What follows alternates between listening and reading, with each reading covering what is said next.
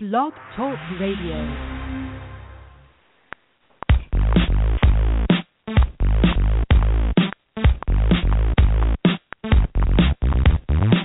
It's the GridironStuds show and the promo that's got the flow.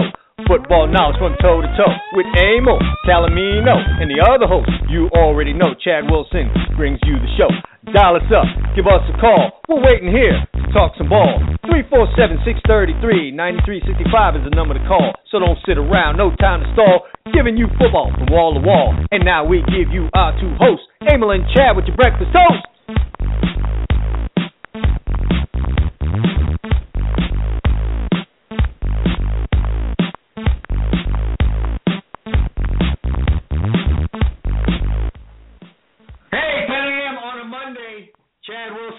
Calamino here with you on the GridironStuds show. I'm full of energy. My co-host has been taken down by Uncle Sam this morning. He is in attendance. He is here with us. But old Uncle Sam has got him pissed off, and I've been there with you, my friend. And you know what? A lot of our listeners can identify with you because we have a lot of listeners who either have kids in college or about to send kids to college and have had to deal with the drastically FAFSA application. It'll wear you down. The application is not even the hard part. I mean, let me tell you something. This is so fun. You know, I'm starting to almost laugh. You're making me smile, which is good. All I want to do is sign the damn thing, okay? They sent me this email, my daughter. 2016, 2017. She's a freshman, but of course they want to get a good head start because it's the government. It might take them a year to process it. So anyway, like a good boy, I estimate, whatever the income numbers are. I fill it out. You got to sign it. So I take the simple route. I say, you know what, the hell with and I like electronic stuff, by the way. I'm not some idiot like that. But I said, I've gone through this before last year. I kind of remembered the pain. So I said, let me just print out the signature page that day and mail it in. Because you got 2 weeks. I mean, even the mail, I'm going to figure they can get it there in a week. Tomorrow the deadline is sign it. Guess what? Still not registered as signed. So I said, I better go in and sign this electronically. Well, I got to tell you something. There's not a listener in this audience. Pardon me? You need a PIN to do that, right? You need a PIN. They have the account locked. I have challenge questions. Damn, wouldn't you know that, I don't remember them. So all I want is you could do it a different way. They can email you the security code, and then you can unlock it. Guess what? The email's not coming through. No email. Yes. Do it 3-4 times. No email, no security code. I'm telling you right now, there's not a listener in this audience who doesn't have a bank account that's easier to get into than this.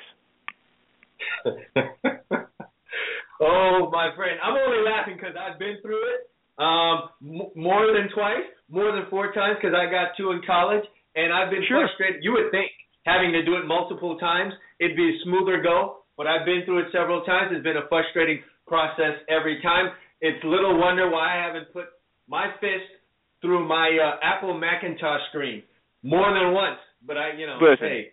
You could be a Democrat, you could be a Republican. It doesn't matter. Let me just tell you this. Unless you're carrying the water and you work for the federal government, there is nothing that the federal government touches or gets their hands into that works smoothly. And that goes across party lines, so don't take that as a partisan statement. It doesn't matter if Barack Obama's the president, George Bush, Ronald Reagan, John F. Kennedy. It doesn't matter, okay? They can't touch something without screwing it up. So do us a favor. Don't touch our favorite sport, football. Oh, yeah. You know how it goes.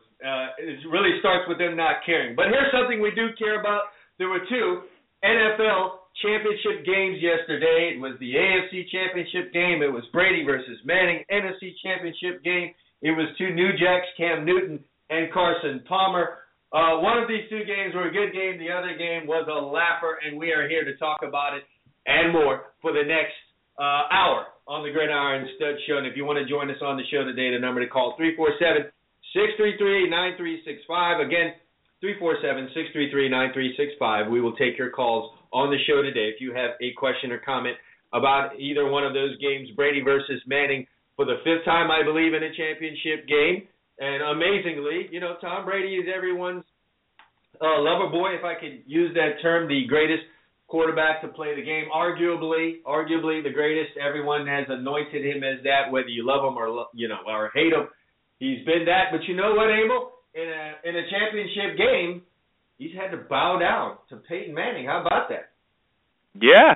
Yesterday Peyton got it done. Isn't it 3-2 in favor of Manning in that situation? It might be 3-1. Something like that. I know Manning has the upper hand when it comes to championship games. Not in the overall meetings, but he has the upper hand. Yeah, 11-6 overall. 11-6 is probably the way that final score is going to end, too, unless Peyton surprises us all and plays another year, which doesn't look likely. Yes, so how about that? And we can talk more about that as well. And then the second game, not how people expected this one to go. Thought we'd have a closer game there, even for someone like myself that picked the Carolina Panthers. Wasn't seeing 49-15. I did think there was a chance that this game could go hard in favor of Carolina, but 49 points, not exactly what I was expecting. Complete and total meltdown by the Arizona Cardinals in that one, in particular Carson Palmer. But that was quite the game. You were right on that one. You nailed that one. Yeah, it's just Carolina looking at how they play football, how they're playing football right now. Just really felt like the turnovers were going to be a big part of this thing, and it's very difficult to get Carolina to turn over that football. And likewise, they can really strangle the other team and make them do things they don't really want to do, and that's really what that game ended up being about. When we're looking, it was, and Palmer looked as bad as I've ever seen him look. Well, I can't say I've watched as much of his pro career as previously as in college, but certainly I can't imagine him having many games where he looked worse than yesterday at the pro level. But, a lot of that, fans are killing him, but a lot of that had to do with Carolina. And, sometimes you just have to give credit to the other team. Yeah, and I think the team with only one loss during the regular season should indeed get a certain amount of credit. We can talk about why the amount of credit due was not really being paid to the Carolina Panthers as we launch really into our analysis of both of these games in our next segment. But we're in our opening segment, so we have a chance to touch on all type of things that might fall outside of that. And one of those things I want to touch on was, last week there was a firing in Cleveland, and no, it wasn't the Browns, and it wasn't the Cleveland Indians. It happened to be on the Cleveland Cavaliers. And everyone had a really good time with it as Blatt was fired as the, coach of the Cleveland Cavaliers, and entered Tyronn Lue. And immediately, who everyone pointed a finger at, Emil, right? LeBron? I mean, come on. He's not LeBron. You're not LeBron. Yeah, immediately finger pointed at LeBron James, and the talk was, the team's 30-11. You're first place in the Eastern Conference. How in the hell do you fire your coach? And so that must have been LeBron James. I don't know if that was LeBron James, but if it was, Emil, is there something wrong with, in your mind, allowing LeBron James to quote-unquote run that basketball team? Do you see a problem there? Well, I think, at some point we just have to get used to the fact that, we're football fans here. We're sports fans, right? But the NBA is kind of a different animal, wouldn't you say? A lot of us are trying to say, well, it's not how you run a team, but football and basketball are, at least professional basketball, not college, but professional basketball, they're different animals. The stars have always run the teams. People say that, maybe we get an older caller someday that can say I'm wrong, but I'm trying to remember back in my day, I grew up kind of a Sixer fan because I liked Dr. J. When I was a kid, he was, living in Pennsylvania, and just Dr. J was cool. Dr. J, for younger listeners, I would kind of say was Michael Jordan before Michael Jordan. Would you kind of agree with that? Sure. He was, he did a lot of the commercials. Really, at that point in time. Yeah, he did the commercials, and he originally went to the ABA coming out of college. He had the big wild afro. He did the dunks. That was Dr. J. And, you're going to have a hard time convincing me, even though Billy Cunningham was the Sixers coach, and he was a very good coach, that Dr. J at the time didn't have a lot of input into what happened with the 76ers. You're just going to have a hard time selling that one to me. And Larry Bird with the Celtics and Magic Johnson with the Lakers. I mean, come on, they're your stars. There's 5 guys on a basketball court. Give me 4 above-average players and a superstar. Let me stop you there. I don't know so much about the 76ers, but when you're talking about the Celtics, then the Celtics that Bird was a member of, and the Lakers team that Magic was a member of, you had strong personality coaches there. And yet, you had Casey Jones, you had Pat Riley. I don't know about those guys really running the basketball team. And I don't know about running it, but let's face it. If Magic had to sit down behind, remember there was no social media then. It was a completely different world we lived in. But so there was nobody tweeting stuff out. But let's pretend Magic was having a tough time. You don't think he called Pat and Riley and said, "Hey, can we talk?" He probably do it at a press conference. If he said, "Listen, I don't like the way we're running the offense, blah blah blah. I think it needs to go through Cream and or through me." You think Pat didn't listen to him? I mean, publicly he might have given the persona that I'm in charge, but come on, you got to listen to Magic Johnson. I don't know. I don't even know if you have those kind of conversations. I think Magic Johnson was great because he did things the way Riley wanted them really, really well. And I think that was probably the same for Bird. I think this, Emil, if I can get philosophical, I think for a lot of these professional athletes, we're talking basketball, football, even baseball to a certain extent, and I don't want to make it look like a whole luck thing. There's a lot of fortune in the franchise that you end up with. Well, Magic Johnson. There's no doubt about that. I mean, of that time, right? He could have ended up on the Cleveland Cavaliers. While he might have been a pretty good basketball player, he wouldn't have been Magic Johnson. So not in Cleveland. And back in those days, I just think landing at the proper place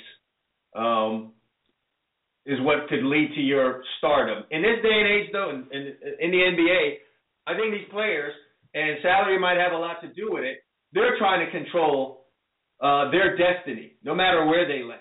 So here you are in Cleveland, and you're LeBron James, and you're going to assert yourself a little bit more in how things are run and not just allow yourself to fall into the hands of doom that you might fall into if you're with the Cleveland Cavaliers. And you might have a valid point there because, again, the Lakers were always, before Magic got there, they were the Lakers. They didn't need Magic to make them the Lakers. Magic revived them at a point in time where they were having some struggles, but they were already the Lakers. To some degree, for lack of a better way to phrase it, I think maybe LeBron has a sense of, hey, I'm doing you a favor playing in Cleveland. And there may be some truth to that, There may be some truth. I think when fans are having a really good time sitting back looking at what's going on with LeBron. But I would just say this. If LeBron was in San Antonio, how much running of a team is he doing there? Let's think about that. He's not, because the San Antonio Spurs are the New England Patriots right now of the NBA. They're the best-run organization, and not only the NBA, they may be the best-run organization in sports. Year in, year out, they're always right there competing for NBA titles. And if he comes there with that attitude, I'm pretty sure Pop sits down with him and says, listen, LeBron, I love you. You're the best player in the world, but I've won championships without you. And, either you're going to do what we do, or I'm going to get a ton of draft picks when I trade you. Yeah, and to that extent, I think LeBron's smart enough to say, I don't need to do that here. I just don't think he would feel the need. I think he's in Cleveland. And so that begs the question, Emil. The hire has been made. It's Tyronn Lue, for whatever the reason may be. Perhaps he was more in tune to what needed to be done there. The reports that I'm getting, because I have someone that knows Tyronn Lue pretty well, is that Black was a little bit clueless, and that Tyronn Lue really was the one, I don't want to say calling the shots, but really organizing things and having the Cavaliers do on the court what it is they needed to do to be successful, to get them to He was more the reason why they were 30-11 than Black was. And I think the brass started sitting in on that and realized it and said, well, hell, what are we doing here? And hey, maybe, Emil, they were urged to observe this greater by LeBron James. That's possible. But at the end of the day, they did observe this and said, well, why don't we move on from Blatt, and the guy that's really responsible here should be the guy holding the title of coach. And so Tyronn Lue ends up being the coach. But my point is this. How about Cleveland going out and getting a strong personality there as coach? Is that something you think they're afraid to do because you already have a personality there in LeBron James? He may scare some of them away. Plus, I don't know. Listen, I've been following the NBA a lot more this year just because I figure why be miserable when football ends till baseball starts? I might as well have something else to pay attention to besides the presidential election, which makes me miserable. So, from what I can tell, at least, I think, who's out there. I don't know assistants, but I do know, a lot of the big names. A Calipari, is he a guy that's going to leave Kentucky to try this again? I don't know. I think they're kind of in a situation where they understand LeBron. He's been in the league a long time, and that's just, he's from Cleveland, and, let's let him run the team. He almost won the NBA championship by himself last year. People might not want to hear that don't like him, but the truth of it is, if you recall that series, with all the injuries they had, he was up 2-1 by himself. That's the way I look at it. So he's not doing a bad job. Cleveland, everybody's saying their record, they have the best record in the East. But if you look at their games where they've played winning teams this year, good teams, they haven't fared very well. They've lost to the better teams. That's where some of the frustration started to settle in, and I think it reached its crescendo when on MLK Day, Golden State slapped them sideways. And they really realized what they lose by almost. They were down 43 points in that game, weren't they? At one point, 40-some points. They realized just how far away they are from winning it all, and let's try and do something about this now rather than later. But quite honestly, Emil, the way Golden State is playing right now, and you know how I am.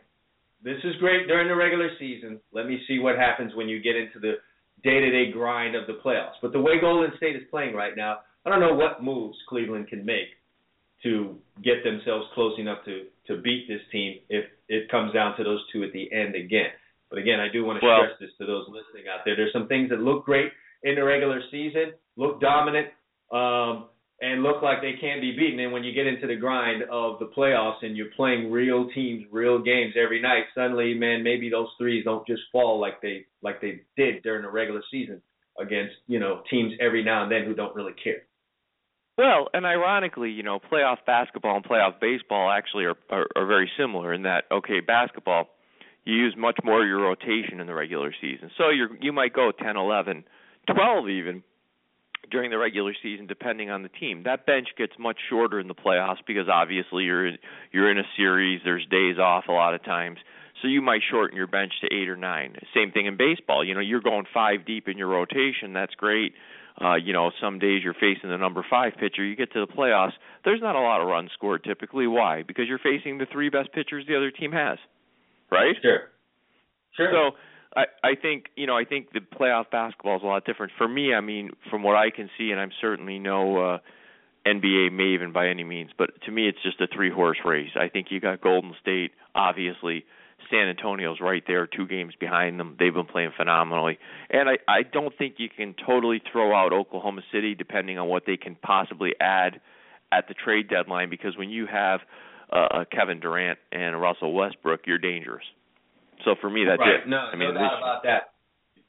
Yeah, no doubt about that. I just don't have faith. I don't see Oklahoma City being able to get past either one of those two to get to the end. But this is an interesting discussion, though, talking about LeBron James running the Cleveland Cavaliers, and is that the best thing?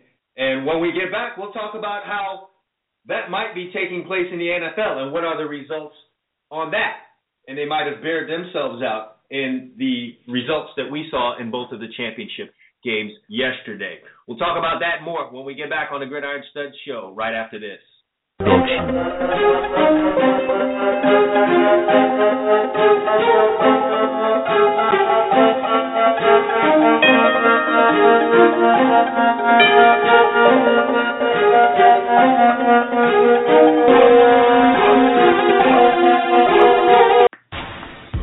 Hey, do you love fantasy sports?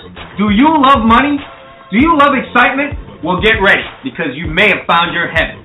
FanDuel has combined all of these great things into one amazing website. Turn your love for sports into money and excitement with 1 week and even 1 day fantasy leagues with a chance for enormous payouts. FanDuel pays out over $10 million in winnings weekly to its members. That's right, $10 million. One member has made over $600,000 playing in their league.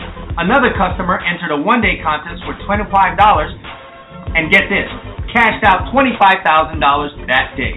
FanDuel even offers a 100% money-back guarantee. Sign up now and join a league. If you don't absolutely love it, they'll give you your money back. You can enter leagues for as little as $1. For a limited time, FanDuel is offering a 100% deposit match bonus to Gridiron Studs Show listeners. That's right, they'll match your initial deposit all the way up to $200. What more can you ask for?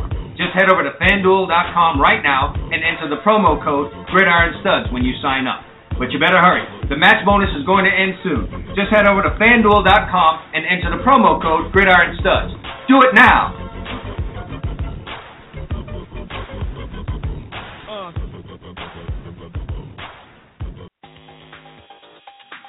Sure, summer's gone, winter's here, but that doesn't mean everyone's putting their t-shirts away.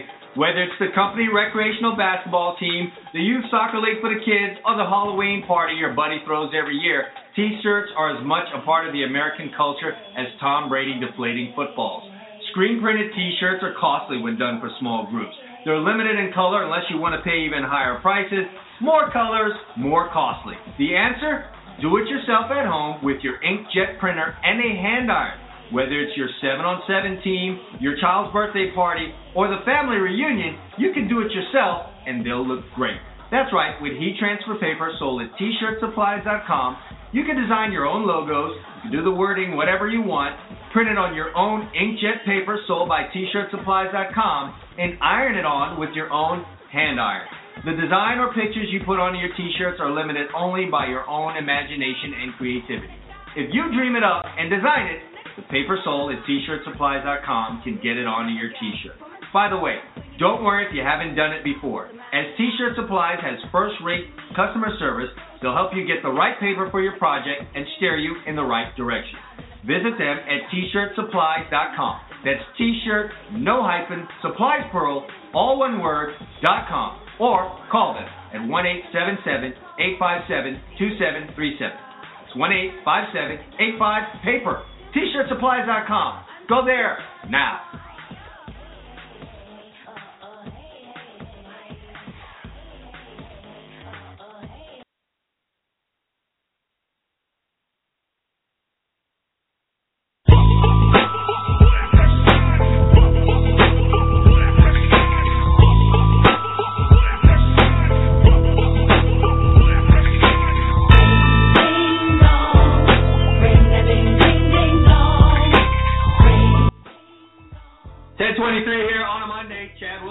Calamino here with you on the Gridiron Studs Show. We're going to get into recapping what went down yesterday, but just kind of linking our last discussion onto the NFL.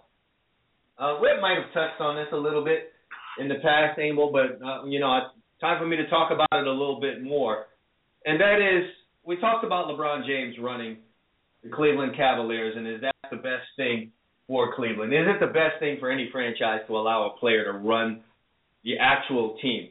And when I sit here and look at the New England Patriots, they have 4 Super Bowls championships, this Brady and Belichick era. They have 4 Super Bowl championships, 2001, yeah. 2003, 2004, and then the one that they got last year, which many would say they probably shouldn't have had.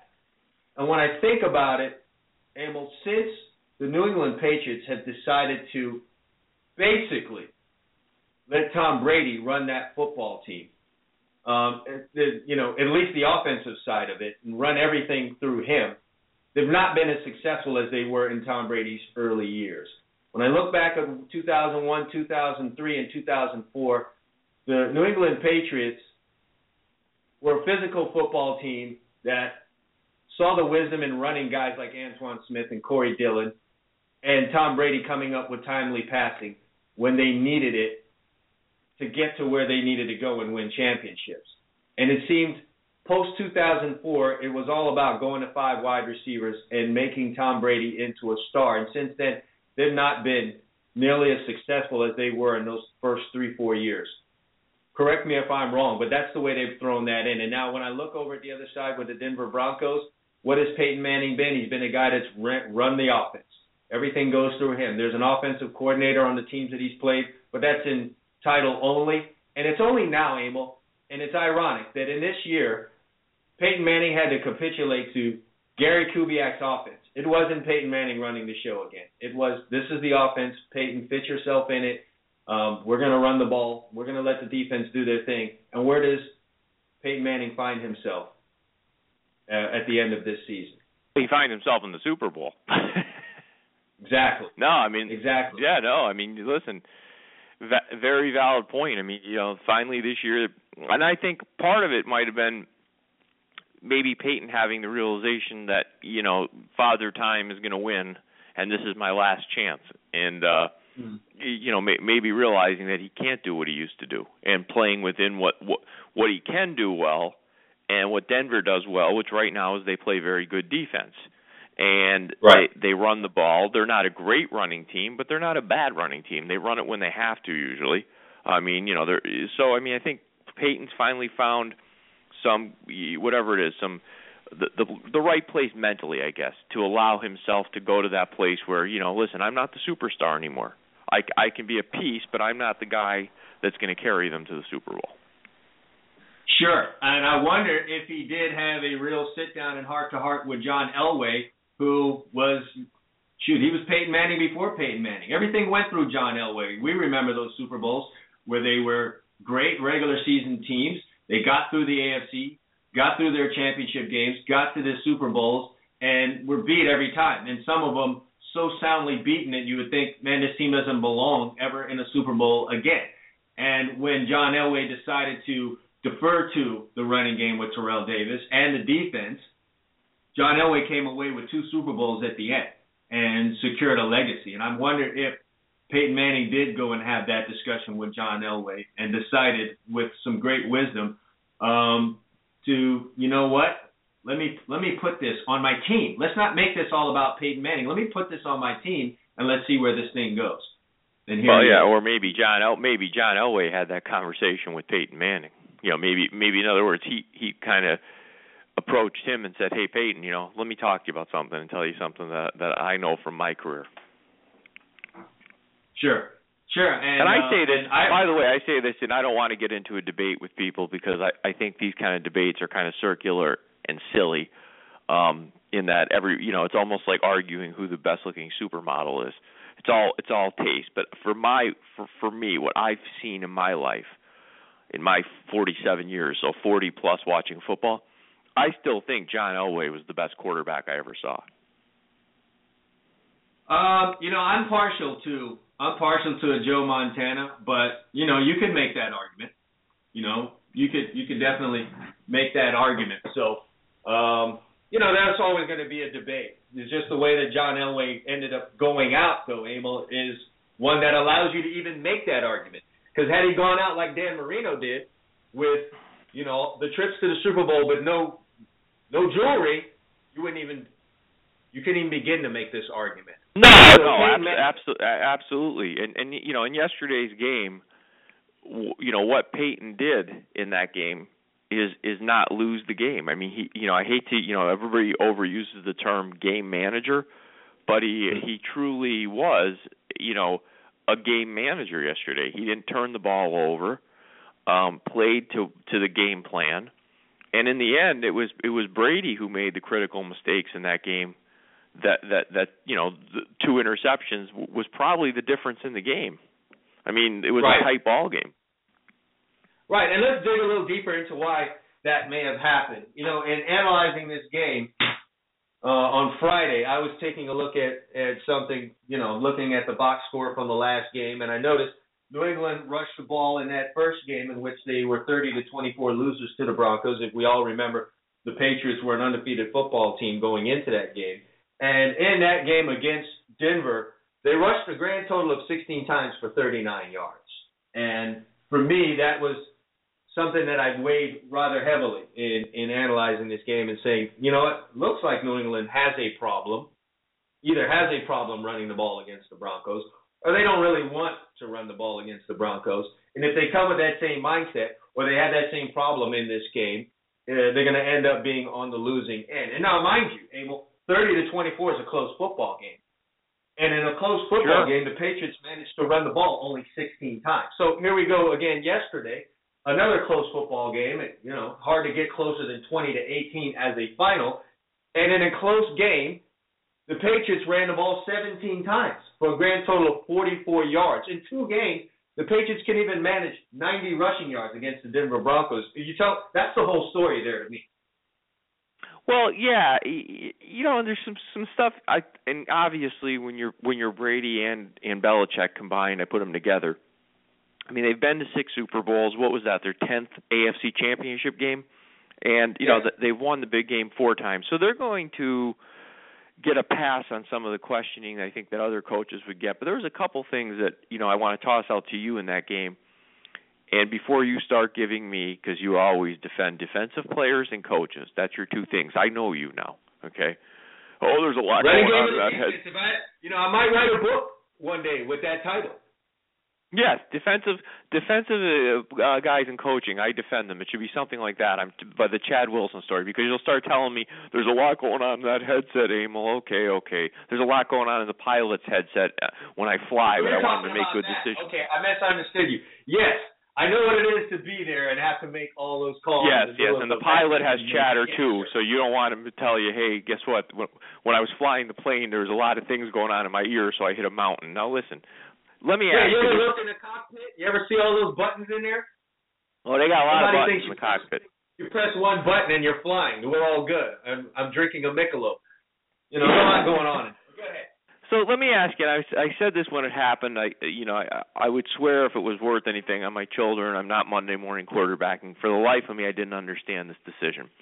There was about 5:45 left in the game. New England had all 3 of their timeouts, the 2-minute warning, and they're trailing 20-12. There's nothing at this point in the game that says to me they have a 4th down and 1 on the Denver 13-yard line. There's nothing at this point in the game that says to me they're not getting the ball back, because Denver's shown no ability to go on any kind of long drive at this point. You have all your timeouts. The score is 20-12. Jim Nantz bails out Bill Belichick, because most of us in the world, we think linear. So, Nantz goes, well, kicking a field goal here is worthless, because you still need a touchdown. Well, Jim, You're a fairly smart guy, but let me explain something to you. And this is what I said. I turned to my son-in-law and said, that's stupid. Because, see, if you kick the field goal there, it's 20-15. And when you get the ball back, which you will at some point, and if you score a touchdown, you win the game. The 2-point play becomes irrelevant. But because of the thinking at that point... You would go for 2. You would go for 2. But it wouldn't matter. You'd be up 21-20. Correct. So instead, they bypass the field goal. They go for it. They fail. Okay. Now, it was a 4th and 1. With New England, 4th and 1, it might as well be 4th and 5, because they're not going to line the ball up and run it anyway. They're going to throw some goofy pass play, which they did backwards and sideways, whatever they did. They didn't get the yard. Had they merely just taken the field goal, they take the 2-point play at the end of that game completely out of it. That score most likely gives them the win. Now, we don't know what would have happened. They would have had a kickoff. I understand Denver could have returned the kickoff for a touchdown. But basically, looking at that ball game, 6 minutes left, I'm not turning away points in a tight game when I have all my timeouts left. You disagree with me? Or do you agree? You mistakenly believe that I will back coach in said situation. But here's a number of ways that I'm going to go with this. Number one, it was not a very good decision by Bill Belichick. And I think I'm going to stay on this theme. If it is 2001, if it's 2003, maybe even 2004, Bill Belichick does not make that decision. But since then, he's been put on this pedestal, and he's been made to feel in his mind that the decisions that he makes are so eccentric, and he is, so different than everyone else. That's what makes him great. That's what makes Bill Belichick that guy, which I don't think in those early years he would have been thinking like that. I'm going to do the smart football thing, and I'm going to just do that. But yesterday he wanted to be Bill Belichick. I'm going to do something that very Bill Belichickish. And that's the departure from those early, very successful days to where we are now. He made a very big ego decision. That's number one, because I'm Bill Belichick, and people talk about how I take risk, and that's why I win, and so I'm going to take a risk here. That's number one. Number two, Emil, you know what? There goes a very big situation in which the fact that you don't have a running game, you haven't developed it, that's not even a part really of your offense, it's an afterthought, stops you from being successful in that situation. Because in 2001, 2003, 2004, you line it up, you're physical, you've got Antoine Smith, you've got Corey Dillon, you go hand those guys the football, and they're going to find a way to get you a yard. So they might even bail you out of that crazy decision that you make. But so in 2015-16, you don't have that. You got major ego at the head coaching position, and then you have major ego in that you're letting your star now run the football team. So on 4th and 1, you don't even think about running the football. You're going to go through it. I know what the Carolina Panthers, if they were going to mistakenly make that decision in the game, I know what they would have done on 4th and 1. And it's not throwing a slant pass to Ted Ginn, and it's not throwing – they wouldn't even throw it to Olsen on that play. They're going to line that thing up, and they're giving it to Jonathan Stewart, or they're letting Cam Newton run that ball. And that's football. But I'm not even kill. You know, I can't even kill the play call because no, but I can't even kill the play call because the play call is going to be. I mean, that's what, as you're saying, basically that is what New England is. They're going to throw some bubble screen or slant. My problem with the whole thing is, and here's where I think Belichick gets that feeling from. As soon as he makes the decision, Jim Nantz and Phil Simms immediately come to bail him out. They're going to need a touchdown anyway, but that's not sound thinking. There's 6 minutes left in the football game. You've got 4 stoppages that you can initiate between your 3 timeouts and the 2-minute warning, and there's no reason for you not to. Yeah, I mean, Abel, we know all the math of it. We know it's the right thing to do, but the very thing that you're talking about is the reason why Bill Belichick made that decision anyway. The media has made him into eccentric Bill, and now where it was maybe a little bit of an advantage in the past, it's now going to be a stranglehold around his neck, trying to live up to eccentric Bill. What would happen if Tom Coughlin made that decision and it worked out like that? He'd be getting crucified on the back. Made that decision? What if Lovie Smith Lovie made that be fired? Yeah, Jason Garrett would be Jerry Jones's puppet. I mean, any other coach that makes that decision, other than a few, maybe Mike McCarthy or somebody like that, can get away with it. But very few coaches can make that decision there and not really be questioned hard, because that just doesn't make, from everything we know about the NFL game, and especially the way that particular game was going yesterday, it was a tight game. Denver had, 250 yards of offense. It wasn't like they were showing any ability to kill the last 6 minutes of that game.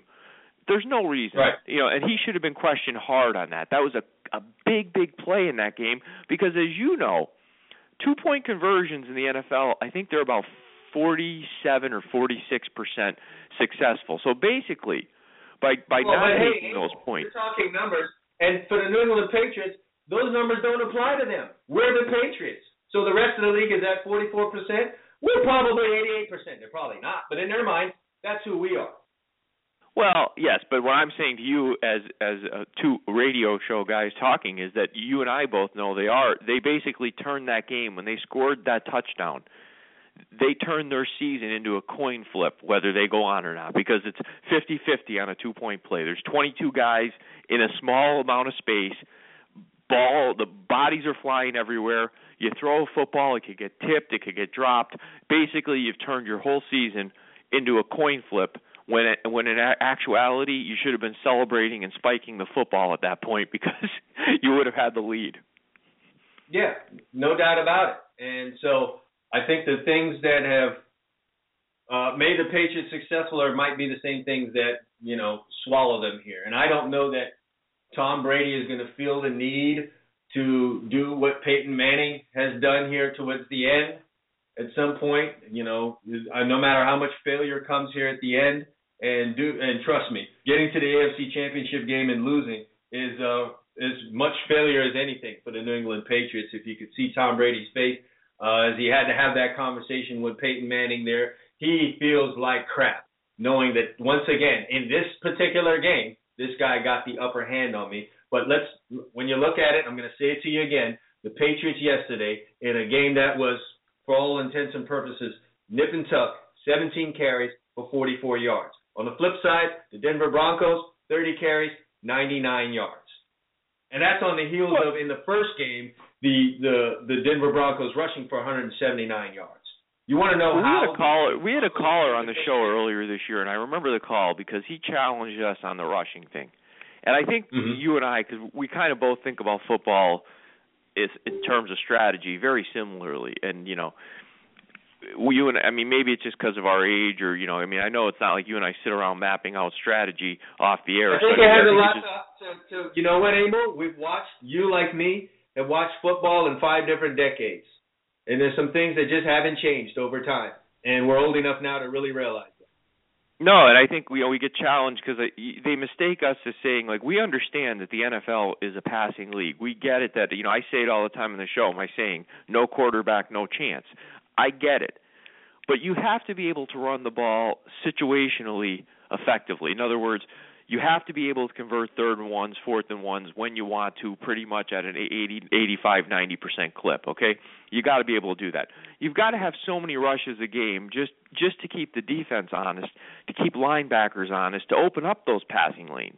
I'm not saying you have to be, and I don't think you are either. We're not suggesting that we expect NFL teams to be the 1975 Oklahoma Sooners, okay? I'm not expecting the wishbone and 400 yards rushing here. What I'm saying is, you got to get to 28, 30 attempts every game just to keep the defense honest, to keep your defense fresh, so you're killing some clock. You've got to be able to turn around. And remind your offense how to do that, because you might need to.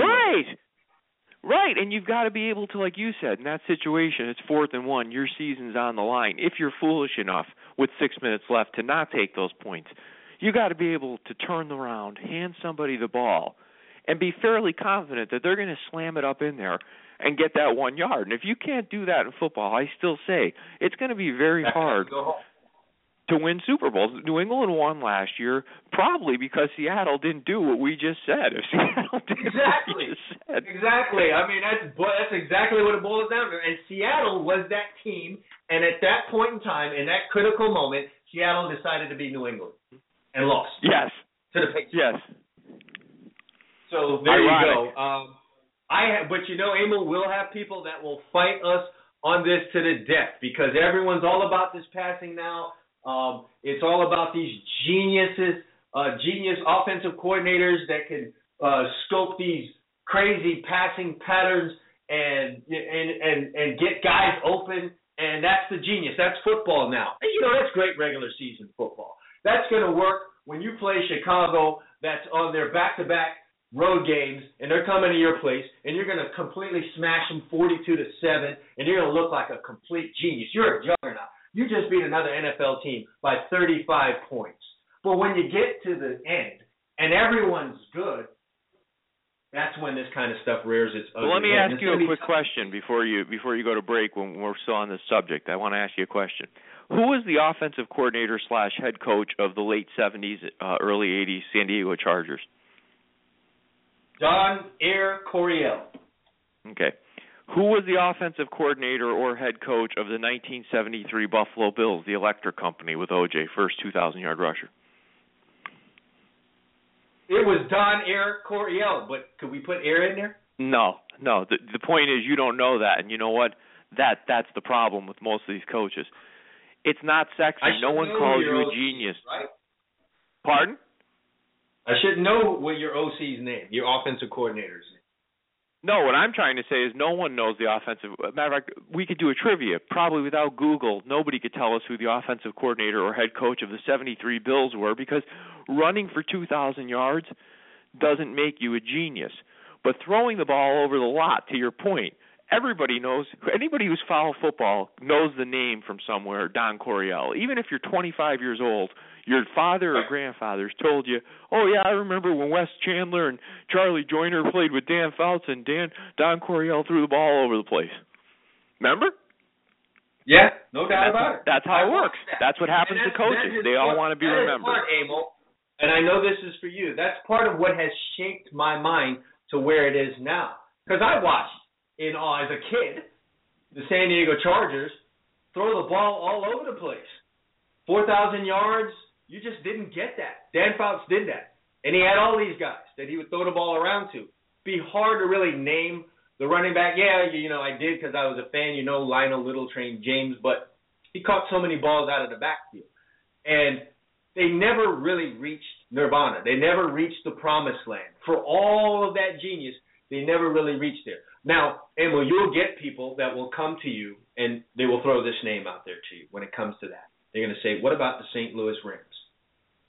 The Kurt Warner St. Louis Rams. Well, Marshall Faulk was pretty good too. The ball around, right? You know what my reply is going to be to those people who have probably forgotten this? How many Super Bowls did those guys win? They won one. And they held on for dear life for that at the 1 yard line against Tennessee, and a couple of years later, where they probably had the better roster, they turned the Patriots into the Patriots we know today, because the Patriots went there and beat them probably with less talent because the Rams were busy throwing the ball around. And the Patriots were very physical, smashed them in the mouth, and they got timely passing from some dude named Tom Brady that very few people knew, and they beat the greatest show on turf. Others may want to come out here and throw San Francisco 49ers out there too. We'll go back and look at those San Francisco 49ers football team. You got a whole lot of talk about their ability to pass the football. But you know what? Bill Walsh knew when to run the football. And Bill Walsh cared about the running game. And there was a fullback. And they did use and Roger Craig and Tom Rathman became household names. So, they were doing something in that offense, because I still remember Tom Rathman, and most older football fans know who he was. He was Moose Johnson before there was Moose Johnson. And Roger Craig would run and catch that ball out of the backfield, and he was physical. So, you're 100% right. It wasn't all, of course the quarterback and the wide receivers, because of the way they played, got all the publicity. But they were physical, the 49ers. Make no mistake about it. They were not playing flag football. They really weren't. Yeah, no one wanted to run into Tom Rathman. No. And no one really wanted to get in Roger Craig's way with those high knees. And when they needed a yard, they'd just as soon run the ball. They'd just as soon run the football. So, you could go check your history. I lived through that era. I watched it. And you know what? I watched it with tears on my cheeks because I was a Rams fan back there. So who knows better than how my team lost to them than me? So I'm just saying to that. I still listen. All you gurus to this day. Love this passing game. You better take a look at what's winning. Well, I still remember the 81 AFC Championship game, the Air Coryell team. They had lost the AFC Championship the year before to the Raiders. The Raiders had won the Super Bowl. They were going to go back and get it this time. They go to Cincinnati. Okay, the temperature's about 5 degrees, probably minus when you count the wind chill. Ball's frozen. They're playing the Bengals in Cincinnati. How do you think it worked out? I still remember the final score, 27-7. Listen. No chance of winning that football game when it got like that. No chance. Nope. So there you go. We need to talk about the other game. And, big laugher there, but we need to talk about why this game ended up being one of the bigger laughers in NFC Championship history. We'll talk about that and more when we get back on the Gridiron Studs Show right after this.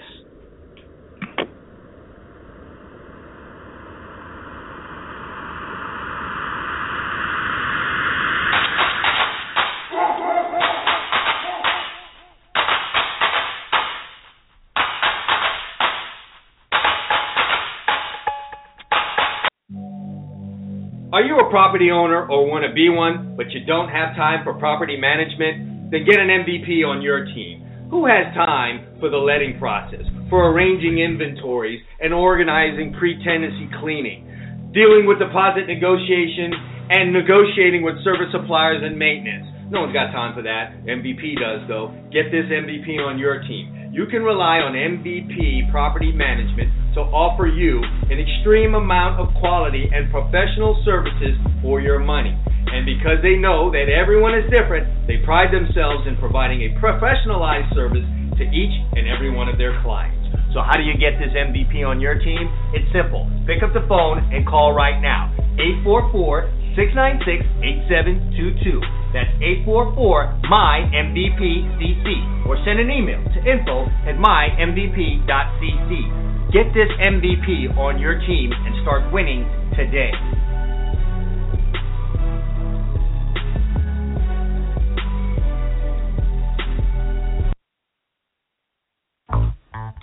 You want the truth? Well, here it is. Speed kills, and in no other sport is that true than in football. Speed gets you to the end zone. Speed gets you to the ball carrier. Speed makes you a winner. Do you want championship-type speed? Do you want speed that kills? Then Complete Speed is what you need. Complete Speed is turning athletes into game breakers. With quick and easy methods that are easy to understand, Complete Speed can shave time off your 40-yard dash, make you quicker and more explosive. They have a clear progression, drills, and exercises along with specific instructions. They also have proven sample workouts and programs for you, the individual, or for you, the coach. Speed is what you need, so hurry now and check out Complete Speed. Just go to GridironStuds.com/Complete Speed. That's GridironStuds.com/Complete Speed for more information right now.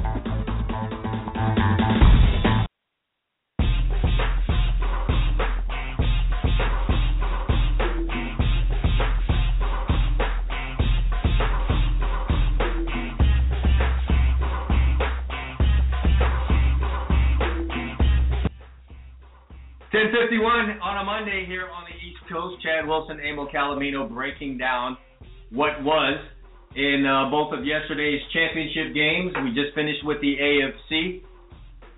It's Peyton Manning up, Tom Brady down. It's time to talk about the NFC Championship game, a game that your boy Carson Palmer would just as soon forget, huh, Emil? Oh, yeah, I'm going to give some credit, though, to the other team. I think he made some decisions that I have to tell you, I think any fan would say I'm not sure what he was looking at, but also I think a lot of that was caused by the pressure. Listen, there's been a formula like running the ball on offense. On defense, the formula for stopping most offenses is hit the quarterback early and hit him often.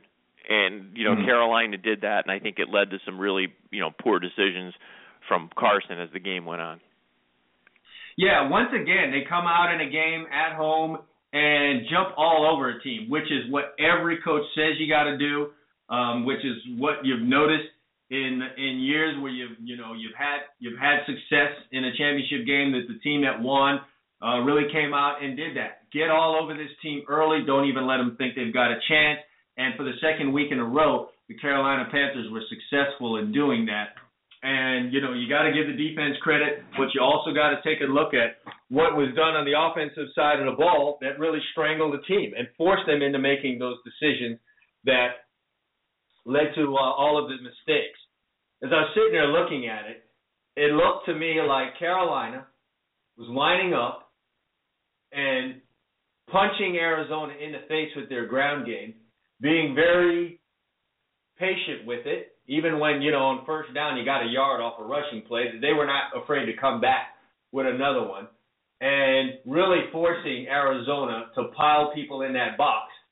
And then letting Cam, when that happened, hit wide open receivers, Emil. Guys wide open. There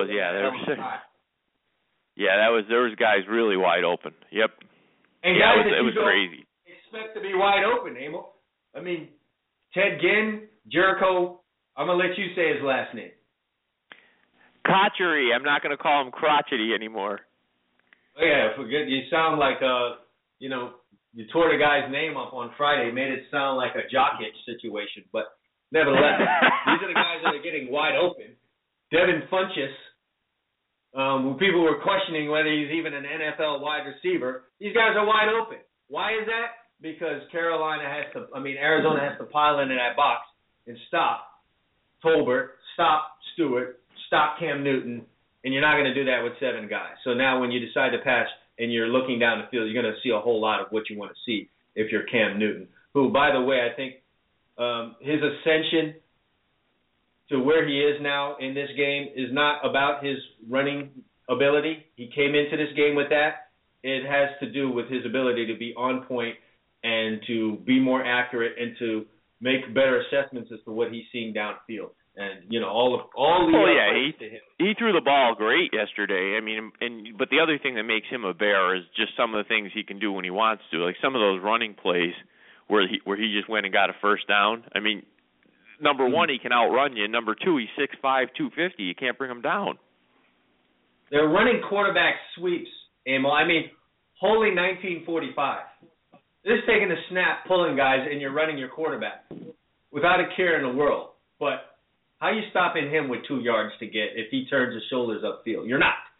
So you're not. It's a very scary situation for the defense, and the way that they came out, Emil, and put up the quick 17 points, put Arizona in a really, really bad spot. So even if Arizona wanted to run the ball, and to be honest with you, out of the 2 teams that lost yesterday, Arizona did show more of a willingness to want to run the football. But at the end of the day, they ended up running the ball less than Well, the and they also aren't very good at it. That's the other thing. I mean, when they may at least try to run the ball. I give them credit for that, but they're just not very good at running the ball, Arizona. Not when they did very little. They did very little to keep Carolina honest or to make them tired on defense.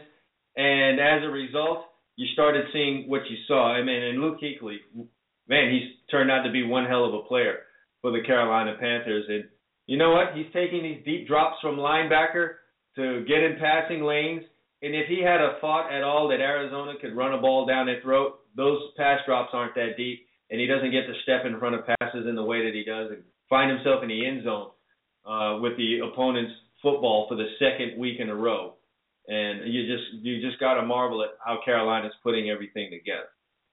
Well, and I think some of the analysis on the game was spent way too much talking about, listen, obviously Palmer had a bad game, but generally speaking, they were just not the better team won. I mean, they were better up front.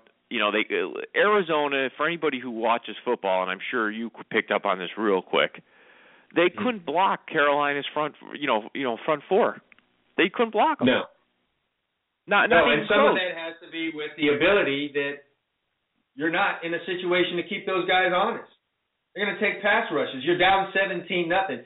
They're going to take a pass rush until you keep them honest. Yeah. I mean, so ultimately in the end, I think, this was really, I think, a lot of the analysis after the game, and sometimes I think that's just because obviously you need to fill airtime.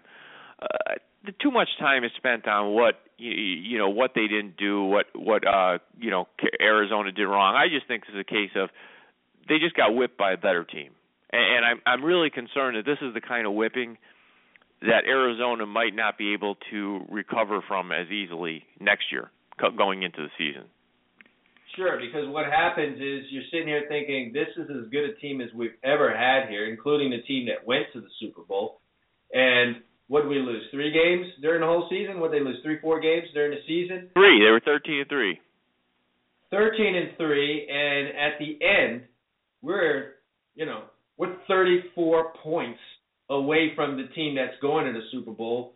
What exactly is it that we do? What can we change? How do we close that gap? How do we become better than the best team we've ever had? And that's a tall mountain to climb, and everyone involved in the organization has to be on board and motivated enough to want to make that climb again. And sometimes it's very difficult to get everyone to make that trek back up the mountain again. The regular season is going to be tough for Carolina next year. For Arizona next year, knowing that at the end you might be facing the same monster again, or even the Seahawks, who. Well, yeah, and I just think it's very hard. I think it's very hard just to get through that regular season. Forget who you're facing. I just think to go through it again and put together that type of season when you come off a game like that. Remember after the Super Bowl last year, I said to you I thought it was going to be very hard for Seattle to bounce back this year. Now they got they got. You just want to get back to the end. You just want to get back to the end, and you forego what comes before that, and that is winning your regular season games. Being able to do that. And nothing was so, for a while there was this whole narrative going on that home field isn't that important because, we had a couple outlier situations where some giant teams that, may not have been the best team per se ended up, winning Super Bowls. But I think these last couple of years you've seen that home field's pretty damn important.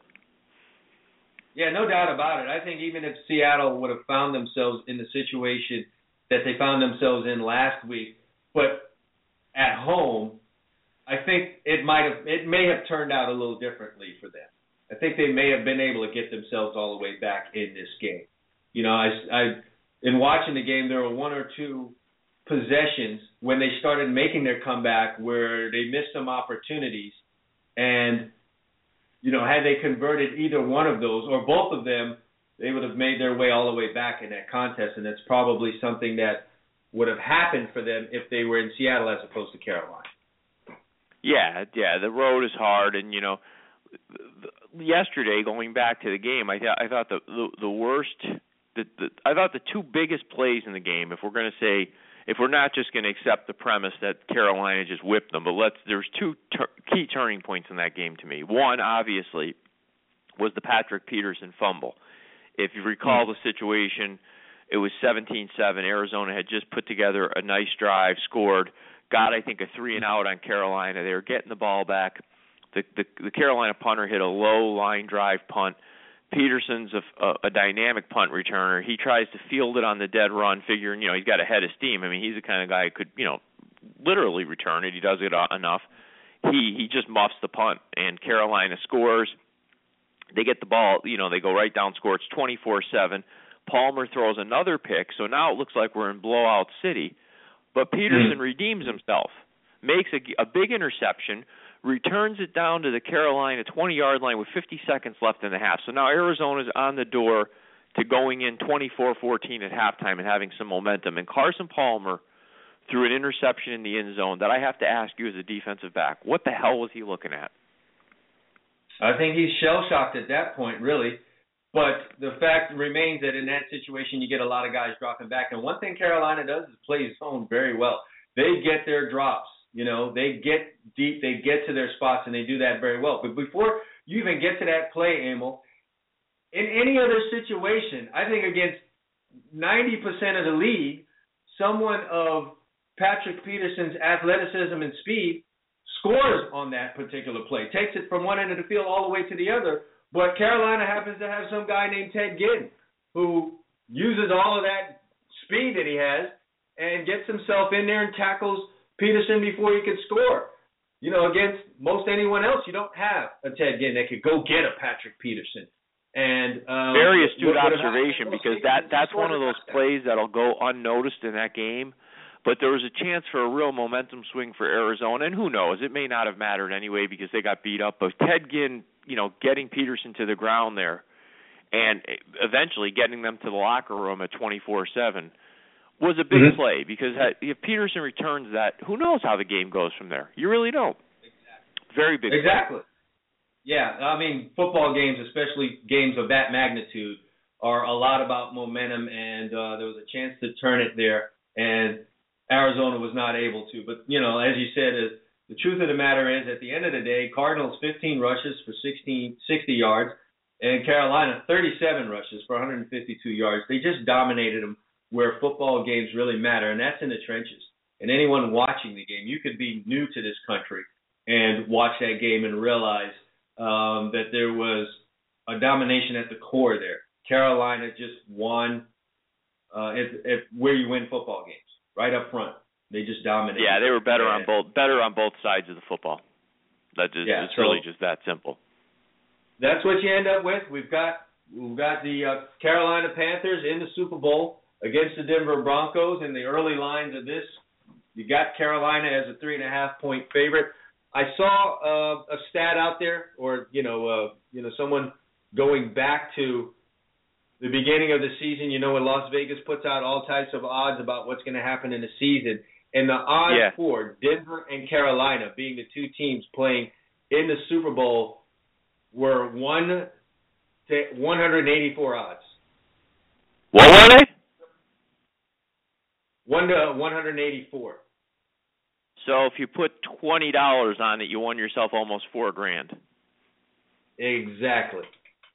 Wow. That's where you were on that. So somebody somewhere had that bright idea and probably got themselves paid pretty well. But that's where we're at. Carolina, as you can suspect, is the early favorites in this game, and it'd be interesting to see where the line goes on it, especially early on. I think it's probably what do you think is going to happen? Probably going to rise.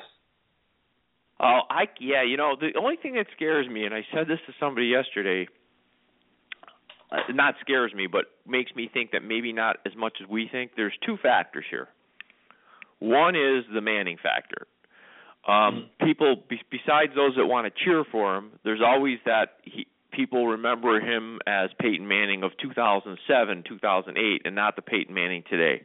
So I think there's a little bit of the Manning factor that might keep this line subdued a little bit. And I'll be honest with you, there's a whole slew of people that don't believe in Cam Newton. For what reason, I have no idea, but they just don't want to believe that this guy is legit. I really am clueless to it. Yeah, I don't know. I don't understand it, but there is a slew of people out there for some reason don't believe this guy's legit. Why, I don't know, but I believe that may keep this line more put it this way, I expected this line to open as 7. Okay? If I give you Carolina's team, let me ask you this. I give you Carolina's team, same record and everything. Aaron Rodgers is the quarterback. Do you think the line is 7 for this game? I'm not sure. I think this is more about it being at a neutral site than anything else. Maybe. I think if it was some sort of a championship game leading to a Super Bowl and Denver was coming to Carolina, I think you're probably seeing this line about 6, maybe 6.5. I don't care if they play him on the moon. Yeah, we'll have time to really analyze this because we've got 2 weeks to the Super Bowl. So all types of build-up. So I don't want to really put myself out there yet because there's some things I need to look at. But, those are the facts. Carolina's your early favorite, as we would both expect, especially on the heels of a 49-15 win in a championship game. And the other team had to go all the way down to the wire. You can expect the line to be in favor of the team that had the blowout. In fact, was well on their way. I mean, that game against Seattle could have easily have been the same score as what we got yesterday with the Arizona game. So yeah, they had the lines, by the way, just so you know. They had them before the games yesterday, potential matchups, and Carolina was going to open as a 2.5-point favorite before the games yesterday had they played Denver. And so based on the result, we've got an extra point at most places. Yes. I've seen Carolina as high as 5.5. So a tremendous move. Yeah, I believe it. A lot on that score. For sure. So makes sense. There we are with that. And so, Emil, all this really means is that we're getting closer to no football. At least on the field football. There you go again. You have to keep reminding me. Why? Just want to make you sad about that. Hey, but here's the other thing about the NFL, and we can people can rail on Roger Goodell and the NFL itself, and there's plenty of criticism to go around. But one great thing the NFL has managed to do is to make this a year-round sport.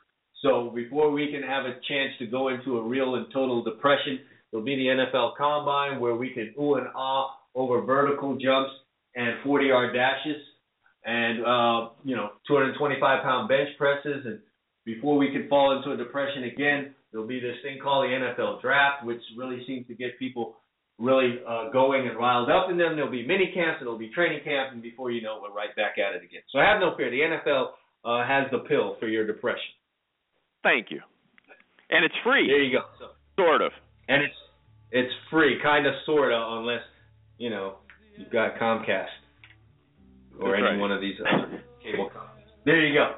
So there we are, man. We reached the end of another wrap-up Monday, and looking forward to our show tomorrow as we bring Warren Sapp on with us. He can, further speak on the things we saw yesterday, be interested in his thoughts on Peyton Manning and the whole Brady Manning thing. And then, I believe he's a lover of Cam Newton. We could have him expand on that love. We'll see. Sometimes I'm sure he'll expand. We end up being wrong, right? Yeah, I'm confident in his expansion on the games tomorrow. He'll have a lot to say. Yeah, so that's the story. Warren Sapp on with us tomorrow, so be sure to tune into that. And, of course, the Wednesday Recruiting Roundtable, Emil, we are roughly 10 days away from National Signing Day, and I'm promising you, and I'm seeing it, and I'm hearing some things behind the scenes. We are on our way to one of the craziest signing days we've ever had. Everyone buckle up and strap on. It's going to be a wild ride. And I have a feeling there's going to be a lot of changed minds and flipping and flopping and all that good stuff on signing day. It's only going to get worse. And so we'll talk about that as I have the reporters on with me on Wednesday night at 8 p.m. So those are your programming announcements. Once again, we want to thank you all for listening to the Gridiron Studs Show. And again, if you love the Gridiron Studs Show, and we know that you do, tell a friend, the more the merrier. For Emil Calomino, I'm Chad Wilson. Thanks for listening to the Gridiron Studs Show. Enjoy the rest of your day.